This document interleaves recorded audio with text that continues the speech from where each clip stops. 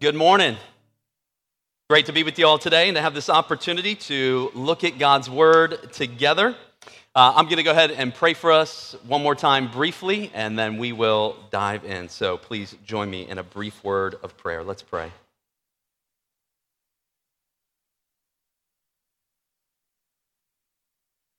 As the rain falls from heaven, and waters the earth, and brings forth fruit and growth. So we pray, O God, that your word would rain down from heaven and bring forth the fruit of everlasting life.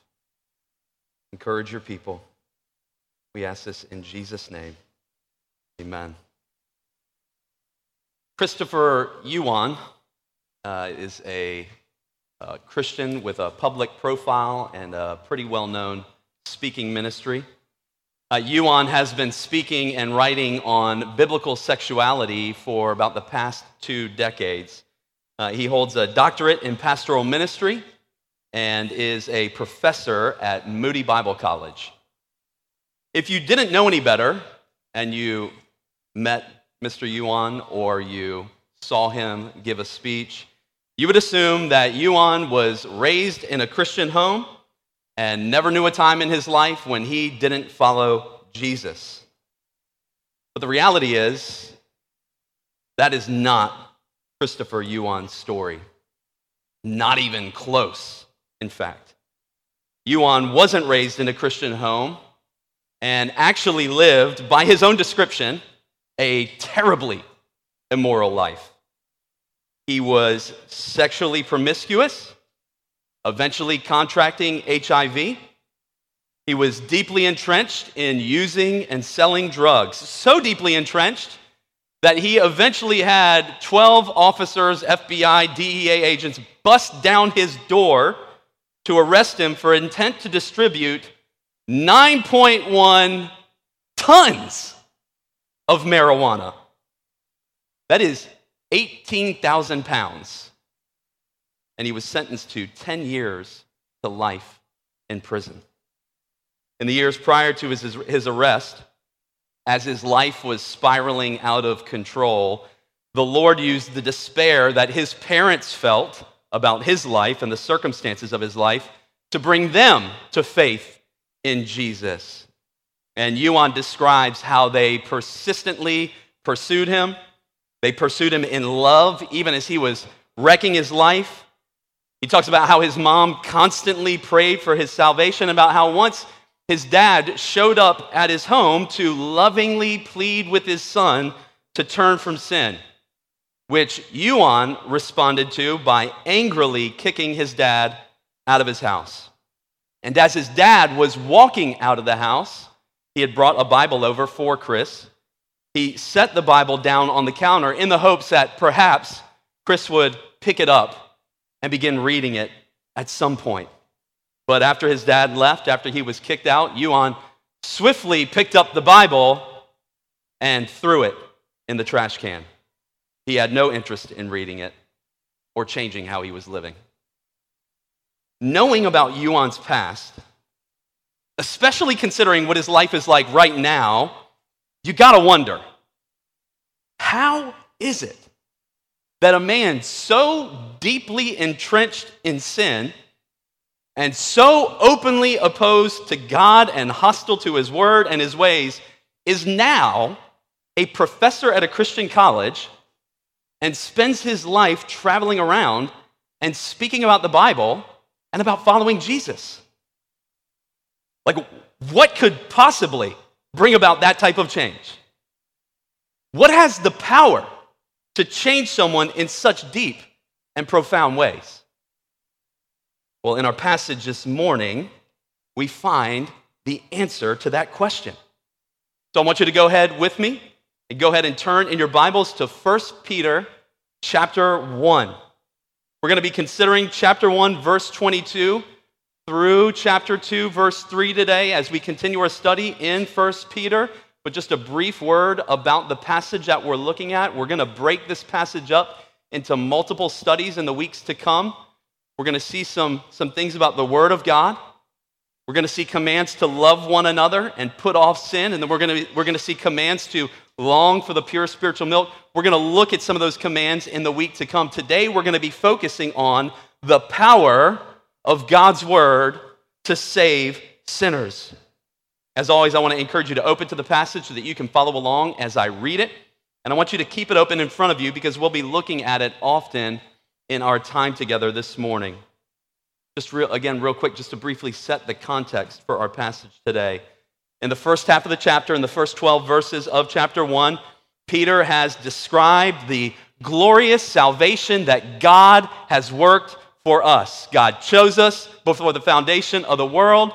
He set us apart by his Spirit, sprinkled us with the blood of Christ, caused us to be born again, gave us a living hope and an eternal inheritance, is protecting us for that inheritance, guaranteeing that by faith we will receive it. God has worked a glorious salvation, and then Peter turns to tell us how we should respond to that reality. If you look at verse 13, we see that we're to respond to that glorious salvation by setting our hope fully on Jesus.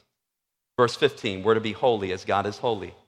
Verse 17, we're to conduct ourselves with fear. We've talked about these things in past weeks, and in our passage this morning, we find that we're to respond to God's glorious salvation, to the fact that God has caused us to be born again by loving one another earnestly. Like I said, we're going to consider that command next week. Today, we're going to consider how God has chosen the Word, His Word, the gospel, the good news of His salvation, to be the powerful means by which he causes people to be born again and built up in the faith. So go ahead and follow along with me as I read 1 Peter chapter 1, verses 22, all the way through chapter 2, verse 3. This is God's word. Having purified your souls by your obedience to the truth for a sincere brotherly love, love one another earnestly from a pure heart. Since you have been born again, not of perishable seed, but of imperishable, through the living and abiding word of God. For all flesh is like grass, and all its glory like the flower of grass. The grass withers, and the flower falls, but the word of the Lord remains forever. And this word is the good news that was preached to you. So put away all malice and all deceit, and hypocrisy and envy and all slander.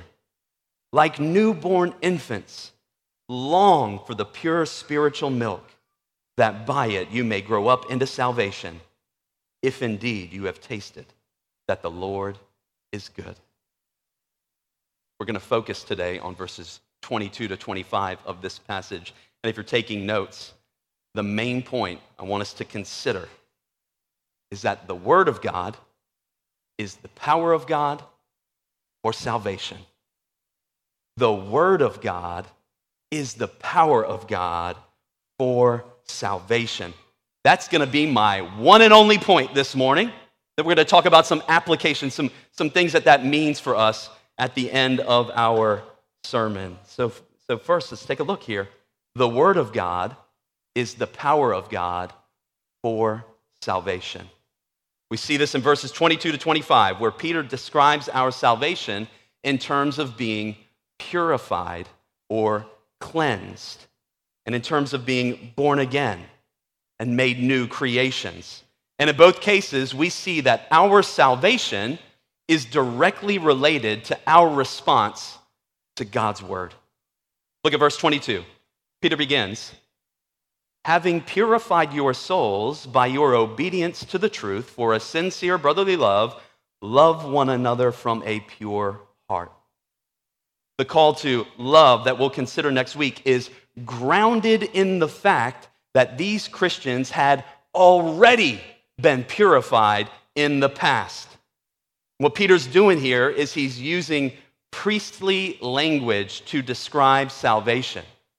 Right? In the Old Testament, the priests themselves and the people of Israel needed to be purified or cleansed physically to come into God's presence in the temple, all of which foreshadowed the day when God's people would be purified on a much deeper level, when God's people would have their souls purified so that we might always have access to God's presence. Now, I want you to notice how it is that our souls are purified.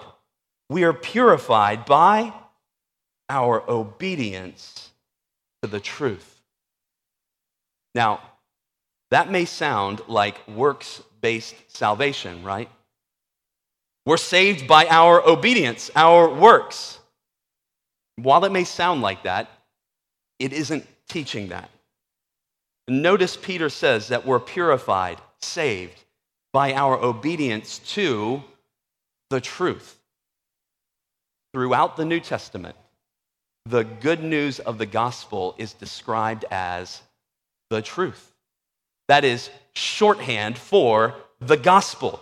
26 different times in the New Testament, the gospel is described as the truth.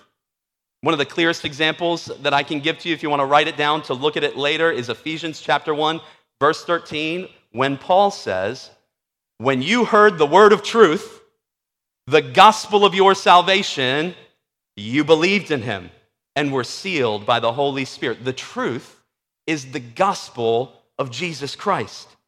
And we obey the good news of the gospel. We obey the truth by believing it, laying hold of it by faith. Think of Romans chapter 16, verses 25 to 27, when Paul says that the gospel was proclaimed to bring about the obedience of faith. Peter is saying, you were purified.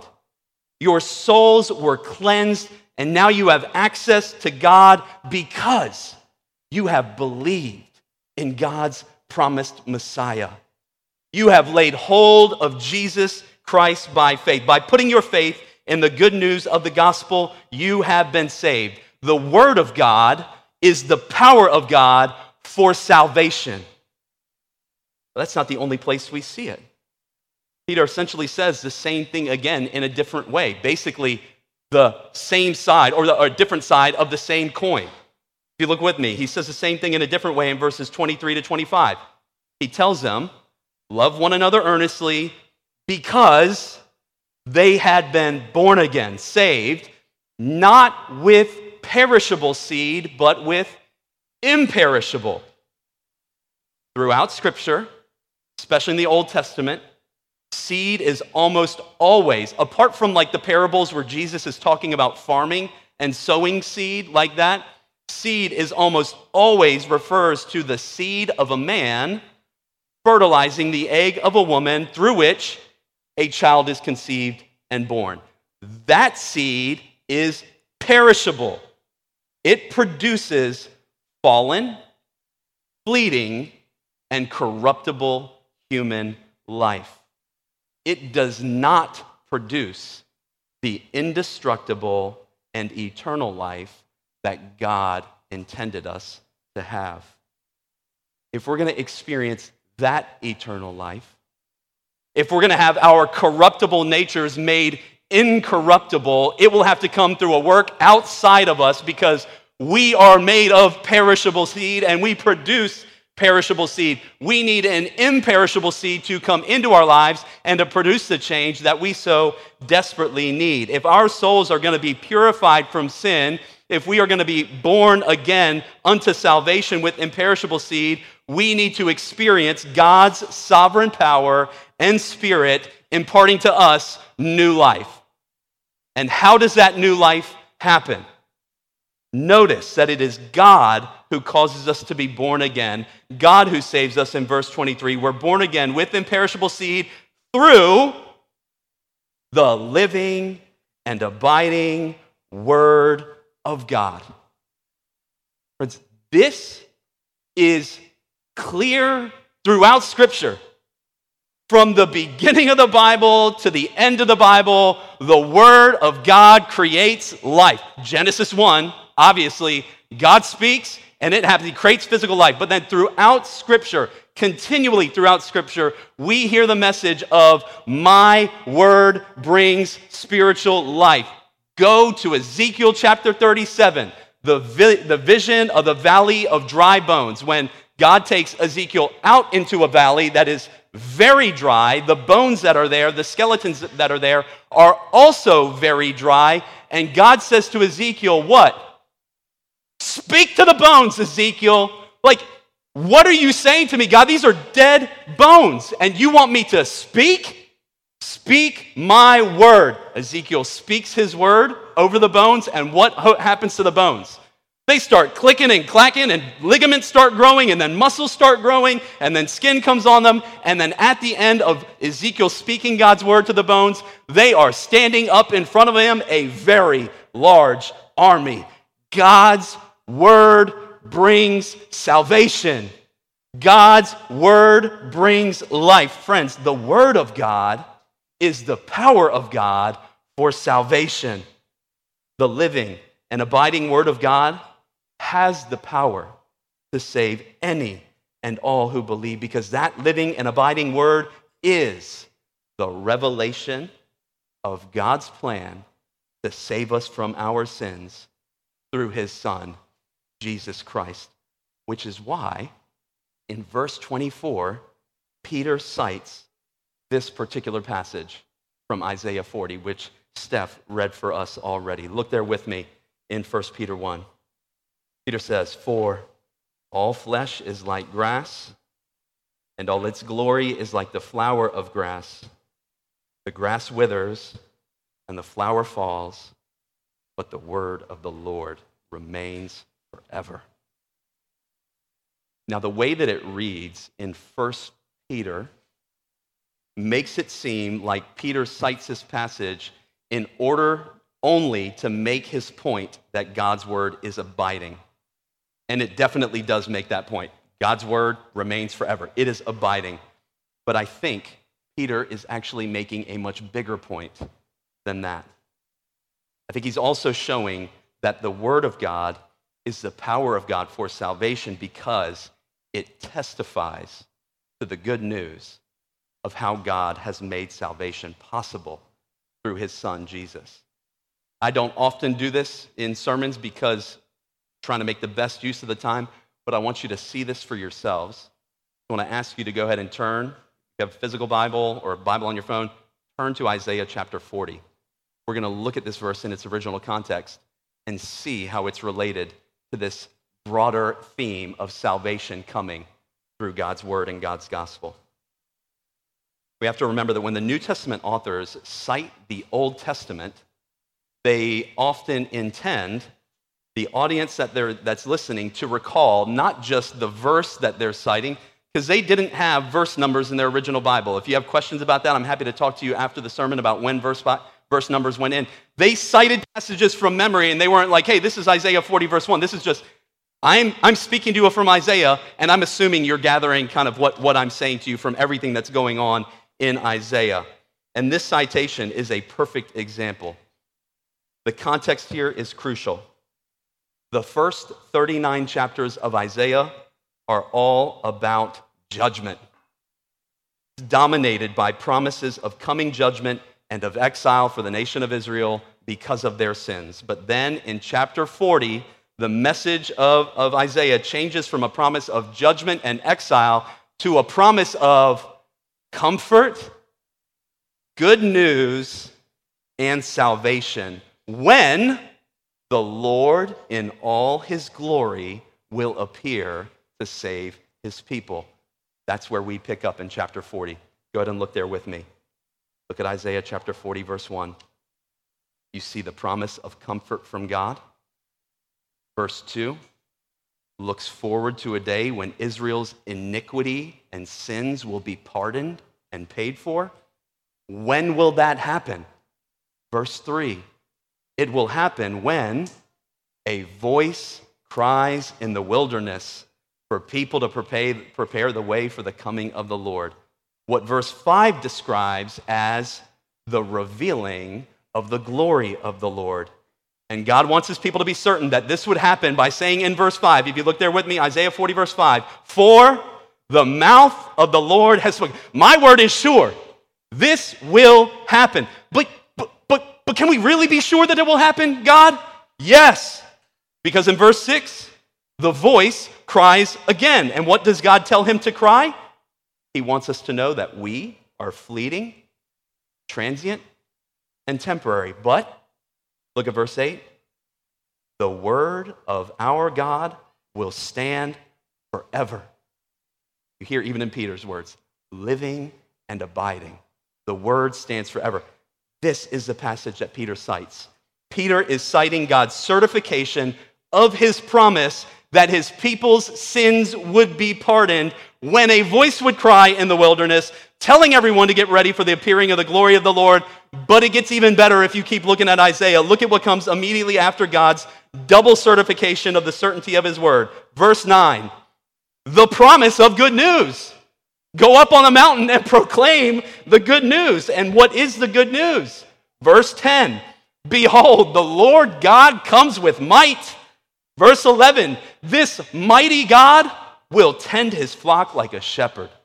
He will gather his lambs in his arms. He will carry them in his bosom and gently lead those that are with young.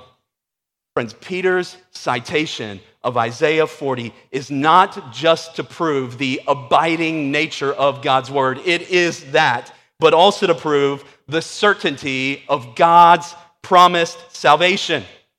That God's people would have their sins forgiven and their iniquity pardoned when a voice would appear in the wilderness crying for people to prepare themselves for the revealing of the glory of the Lord, who would come with might and tend his flock like a shepherd, all of which has happened. Kids, who does the New Testament say is a voice crying in the wilderness? Abram. John the Baptist came. Who came to do what? Do you know? To make straight the way of the Lord, to prepare a way for the Lord to appear. And who appeared immediately after John the Baptist's ministry is described in the New Testament as he is proclaiming in the wilderness the way of the Lord? Who appears right after him? Shout it out. Jesus, the Lord in all of his might, in all of his glory. The arm of the Lord of salvation appeared, so God had come to gather his people like a shepherd. The good shepherd had come.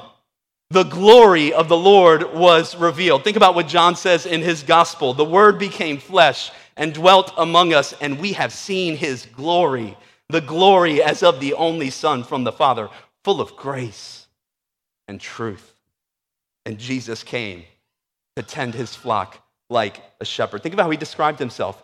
I am the good shepherd.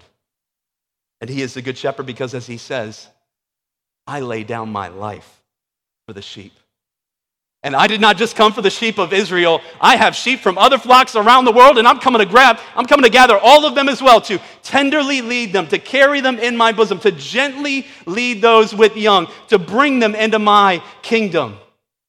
I will never break a bruised reed. I will never put out a smoldering wick. I am the good shepherd. Jesus laid down his life so that our souls could be purified, so that we could be made new, born again, saved from judgment, from the sins that we have committed against God. Friends, we come into this world through perishable seed.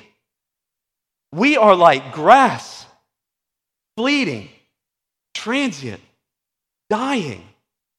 Think of Moses' words in Psalm 90. Maybe 70 years, maybe 80, and they are gone like that. And we die because all of us have sinned. All of us have made the same disastrous choice that Adam and Eve made. All of us have rejected God. We've chosen to be our own gods. We've sinned against God, and as a result, we are under his judgment, guilty and condemned before him, without hope unless he makes a way for imperishable seed to give us new life. And because he is a good and righteous judge, he will not overlook our sins. He will not just sweep them under the rug. He will give us all exactly as our sins deserve, which is terrible news for us, friends. But our righteous and good God is also merciful and gracious. He does not desire that anyone should perish under his judgment, and so he sent his Son, Jesus Christ, God in the flesh, to live the perfect life in our place, to die the death that we deserve for our sins, and to rise again from the dead to prove that God accepted his sacrifice. Friends, look at verse 25 with me at the end. That word is the good news that is being preached to you right now. You can be born again by God's Spirit and power if you would turn from sin and put your trust in Jesus Christ. I hope you feel the freedom and waves of relief that come upon hearing that good news. God is not calling you to save yourself. You can't. God is not calling you to fix yourself. You can't.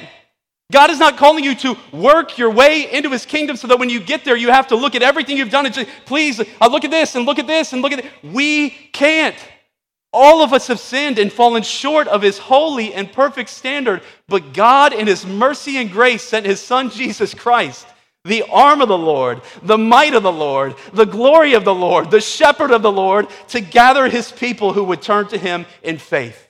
And that is the good news that has been being preached for 2,000 years, was preached to these Christians who hadn't been Christians, and when they heard about Jesus, they put their faith in him. That same offer is here for you today. Put your faith in Jesus Christ and you will be saved. Whatever nation you're from, whatever your background is, whatever your socioeconomic status is, believe in the gospel and you will be saved. God has determined to tie his saving purposes in the world to his word. The word of God is the power of God for salvation. Friends, this is why we make such a big deal of making God's word the focal point of our services, right? We want to sing songs each week that are jam-packed with God's word. It's even why we sang songs this morning. If you look at your bulletin and the types of songs that we sang songs this morning that are all related to, in some way or about, God's word. We asked God to speak to us in our first song, sang about the message of grace in the gospel in the second song, and reminded ourselves that through faith in Jesus, we belong to God forever. I am his forever. You can say that by faith and know that that is true because God's living and abiding word is certain. You are his forever. At the end of the service, we're going to sing about how the good news of the gospel is a firm foundation for our entire lives. It's why we read scripture in the service. We want to hear the whole counsel of God and know that even the simple reading of scripture has the power to save those who are lost. Even just the reading of a single verse can save a soul. Don't you think of Charles Spurgeon, famous 19th century pastor who was asked to test the acoustics of a building that he was going to preach in later in the day. This is pre-amplification, no microphones, no speakers. It was a large building, so he had to go up on the stage and project his voice to see if it would fill the room. So he stepped up to the pulpit this early in the morning, building's totally empty, just the people who kind of ushered him there, like, hey, can you test out these acoustics? Steps up to the pulpit and says, "Behold, the Lamb of God who takes away the sins of the world." Unbeknownst to him, a maintenance man is working in the building and heard Spurgeon's words. Later in his life, as that man was dying, he was approaching the end of his life. He was visited by Spurgeon's brother, who I think may have been a pastor. And the man said to him, "I am a painter by trade. I used to be a very irreligious man. And then one day I went to work inside the Crystal Palace. It was early, and so I assumed the building was empty, and I was startled when I heard a voice ring out, 'Behold, the Lamb of God who takes away the sins of the world.' The words came home to me with such power of conviction that they led me to seek and find in Jesus Christ the Savior in whom I believed. I was told later that it was your brother's voice I heard. Please tell him thank you from me." Friends, get this right. It was Spurgeon's voice that he heard, but make no mistake about it. It was God's word that gave him life. God's word is powerful. So powerful that even the reading of a single verse has the power to make us new. This is why we make such a big deal of taking time to preach sermons where we're exposing and unpacking the meaning of God's word, showing its fulfillment in Jesus Christ, and then talking about how it applies to our lives, because the Spirit of God works through the Word of God to make us new. Right? If you are visiting here, maybe if you're a member and you are going to move on from here at some point in your life, especially if we're thinking about teens who may be going off to college at some point, or if you're just visiting, I want to encourage you to find a church that takes seriously the preaching of God's word. Find a church that's going to open the Bible, read it to you plainly, not shy away from any parts of it, and then explain what it means to you. Right? You don't want to be in a church where they're just afraid to preach God's word. They're guilty of false advertising if they do this. Not a church if the word of God is not present. The word is the power of the church. Without the word, there is no power in the church. You cannot feed the hungry who need God's word if there's no word in the church. A couple years ago, I was in Nashville for the Southern Baptist annual meeting with my family.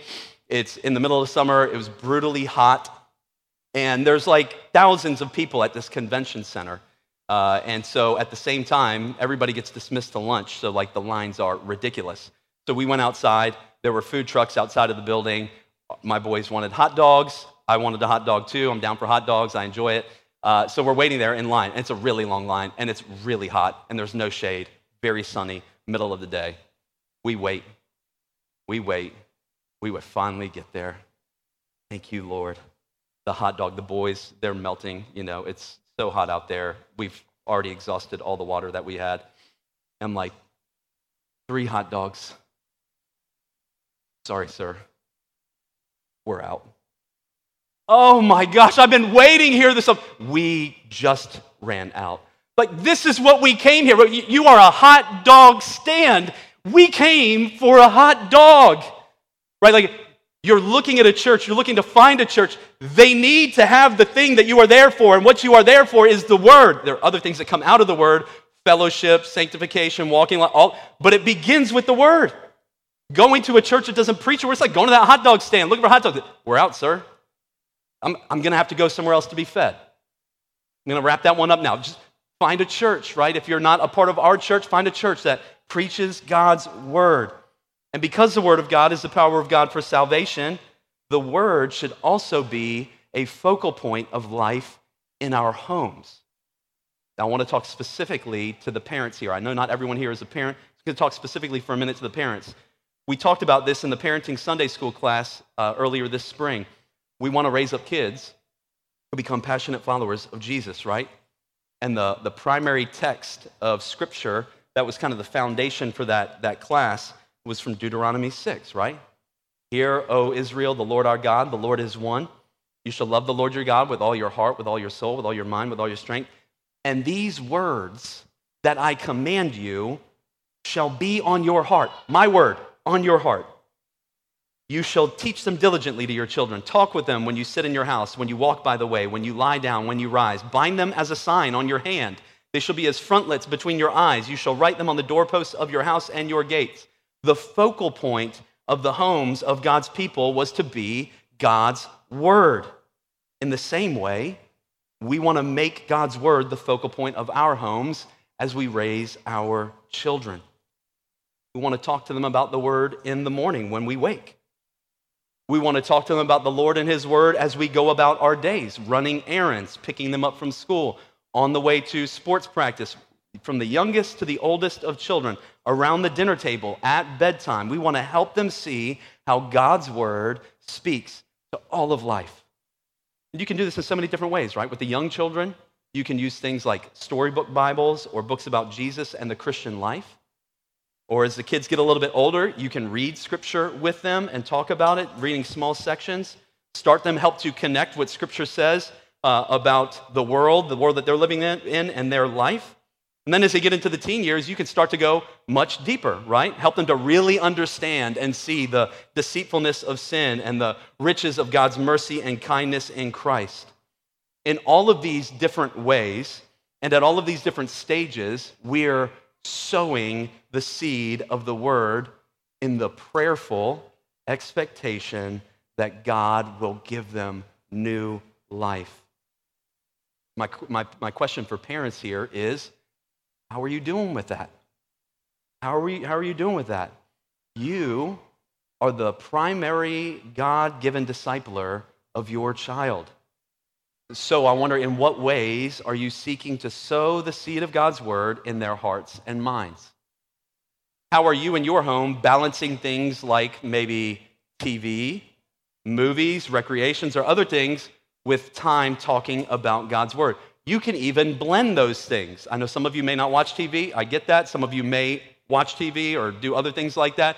If you are one of those who watches shows or has stuff on screens, you should be listening and actively listening to what's going on the screen so that you can help them to see, hey, just want to help you understand that. One of the things that we do with our kids is whenever ads come on the TV, we say, spot the lie or tell me what they are trying to sell you. And then we talk to them about materialism and how our hearts desire and crave things and how that leads to, hey, nothing wrong with advertisements. Some are not great, but like, what is this doing to me? You want to help your kids think about that as you're going about your days. You're listening to music, non-Christian music or Christian music. Talk about the messages that you're hearing. Somebody's words will shape them. God's word or the world's words. That's a hard phrase to say, but like somebody's words are going to shape them. So as the words from the world are coming in, are you helping to interpret them? Helping them to understand maybe the hidden lies or assumptions that are there and helping them to connect it to God's word, right? Every personality is different in this, but I want to encourage you within your personality to do everything you can to make the Bible come alive to your children. Whether you share with your kids in the morning when you come down, like, hey, kids, I just made breakfast, but I want to let you know I just read something in God's word that was really encouraging to me. We're talking like 30 seconds. You're wanting to constantly drip in. Whether maybe you're watching sports, and you want to talk to them about, let me tell you about a crown and a trophy that the Lord's going to give us that's so much greater than the Super Bowl ring or something like that, right? But you should always want to be looking for opportunities to talk about God, his kingdom, his ways in the world, and how we live in this world wisely as his people. Now, if you haven't been doing this, don't panic. Don't spend time condemning yourself. Start today. Talk a little bit about the sermon after the service. In little ways, start dripping in truths about God and the gospel as you go about your days. Maybe start reading a book or a passage of scripture at bed or before dinner, right? Just start building those rhythms and those habits in little ways and expand in the future. I also want to snap out real quick now and talk to everyone who's here because some of you may not be parents. I want you to know if you're here and you don't have any children, that you play a role in this as well. Please don't underestimate the incredible role that you can play in the lives of the children of this church. You are another voice coming in alongside of the kids of this church, and another voice who's helpfully not their parents, which actually helps sometimes for our kids to hear things from other people, right? And you can often be the means that God uses to bring faith, to disciple, or to encourage the kids of the church. Now, I also want to mention to the parents again that there may be some here who have been doing that faithfully for years, and you haven't seen faith in your kids. Maybe you even have adult kids who were raised hearing the word, but who still haven't believed, even in their adult years. If that's you, I just want to encourage you. Keep sowing as you're able, and keep praying. Where there's life, there's hope. Also, it may be the case that you never see your child come to faith in your life because you may pass away before they do. The good news for you is that even if you die, the word of God does not die with you. It is living and active and extends beyond the grave. Hope for your child isn't tied to your life, but to the living and active word of God about our Lord Jesus Christ. Charles Bridges was a pastor in the 19th century, and on this very topic, he said, "The seed may lie under the soil until we do, and then spring up." The seed of God's word may lie under the soil of their hearts until you lie under the soil in a casket, and then spring up. There was a man named Luke Short who's a great example of this. He was a farmer in New England. He made it to age 100, and he still apparently had really good health. He never believed in Jesus, even though he was raised in a Christian home. One day, Luke Short was sitting in his fields, reflecting on his long life. He recalled a sermon that he heard as he was a teenager, or when he was a teenager, and as he recalled it, the horror of dying under God's curse was impressed on him, and he was converted to Jesus Christ 85 years after hearing that sermon. He died 3 years later, and his headstone reads, "Here lies a babe in grace, aged 3 years, who died according to nature, aged 106. 85 years later. Friends, the seed may lie under the soil until we do and then spring up. Keep sowing the seed. Our calling as parents, as Christians, is to sow the seed, pray in faith, and live out the Christian life in front of the children.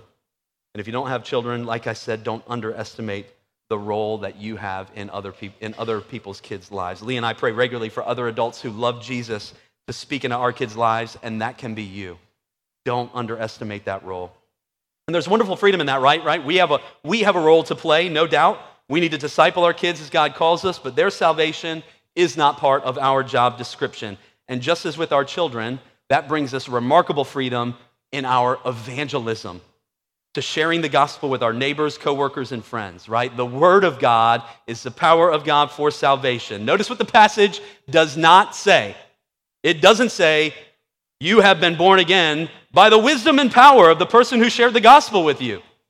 It doesn't say you have been born again because the person who shared the gospel with you had all the answers or the right technique. It says you have been born again through the living and abiding word of God. Friends, feel the freedom of that and the invigorating, energizing power that comes from it. Our evangelistic efforts don't depend on our wisdom, don't depend on our answers, our fluency, our techniques. We are simply called to sow the seed and let the living and active word of God do the work that God has purposed it to do. Think of how Spurgeon once described the word. The word of God is like a lion. You don't defend a lion. All you do is open the cage and get out of the way. It will defend itself. I wonder how many of you, me included, I'm saying this to myself, have been keeping the lion caged, afraid to let it out because people won't understand it, or we'll feel uncomfortable, or we won't have all the answers, or because it's going to be weird between me and this person. Let the lion out. Let him do the work that he's called to do. He will do the work of preparing, convicting, saving, and sanctifying. If we want to see people come to know Jesus as a congregation, we have to tell people about Jesus. And there's so many different ways to do this, right? There isn't a specific formula or presentation that you have to give, right? As opportunity arises in conversations, look for opportunities to just turn the conversation to Jesus or to your faith or something like that. Look for these opportunities. I got to share the gospel yesterday with Abdi Kadir, an Uber driver and Muslim from Somalia.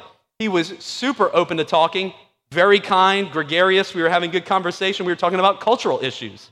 I told him I was a pastor just to see what would happen. And so he asked me, what does the Bible have to say about these cultural issues we're talking about? Abdi Kadir, I'm so glad you asked. Let me tell you about that. And I verbally vomited all over the car. But I'm saying, you just start looking for opportunities to turn conversation. Tell people about, hey, I was at church this week. The sermon was about this. Just start throwing those things out there and seeing how people respond. Some will shut it down. They don't want anything to do with it. Totally fine. You don't have to press the conversation. Some, like Abdi Kadir, you start talking, you're like, oh yeah, let's have a conversation. The person's open. You keep looking for those opportunities and see what opportunities the Lord gives you to share the gospel, right? But if you think about what this passage is saying, you can also think of things like doing a Bible study with a neighbor or a coworker or a family member. If they've shown some interest in talking about spiritual things, ask if they want to read through one of the Gospels with you over lunch and just, hey, this is low key. Any interest in reading the Bible with me? Just let the word work. People will they will respond and have questions, and let the Lord do his work through the word. I hope this text is also a huge encouragement to the campus outreach workers who are beginning their work at the University of Maryland in a few weeks. Y'all have the wonderful freedom of knowing whatever happens on that campus doesn't ultimately depend on you. You do have a job, right? Your job is to labor, pour yourselves out, sharing the gospel, meeting with students, all of that. That's our task in evangelism, but your job is not to save. You have the freedom. I'm just going to go talk about the Lord. I'm going to talk about the Word. I'm going to talk about what God has done through Jesus Christ and trust and pray that God is going to do work. He is going to bring a harvest through that Word. He will give growth. The Word will not return void. Doesn't mean everyone will believe. Of course not. But He has people that He has called and chosen and is preparing to hear the gospel from y'all even now. How exciting and awesome is that? And we need to be praying for the work that they're doing, right? And some of those people that y'all meet on campus and that we meet in life may be people you don't expect at all. People like Christopher Yuan. The same Christopher Yuan who kicked his dad out of his house and threw the Bible that he gave him into the trash, later recounted how on one particular day, while he was in prison, he passed a trash can and he looked down into it. And what did he see there? On the top of the heap of trash in that trash can was a Bible. Y'all tell me God doesn't have a sense of humor. You threw my word into the trash. All good. I'm going to meet you right there again later. And when that time comes, I've prepared you for it. You're going to be ready for the word. Took the Bible out of the trash, started reading. Wasn't like the lights came on, wasn't dramatic, wasn't any of that. The seed went in, the Spirit watered, and over time, Christopher Yuan was saved. You might be here and maybe one of those people like him who threw a Bible in the trash, who rejected God's word, who rejected God, and now you're not even close to me like, he won't welcome me back. Yes, he will. He will run to you and bring you into his family. He will let you throw the Bible in the trash, and he will meet you in the trash, and he will bring you out of the trash, and he will purify you and save you and make you new. The word of God is the power of God for salvation. And this word is the good news that has just been preached to you. Let's pray.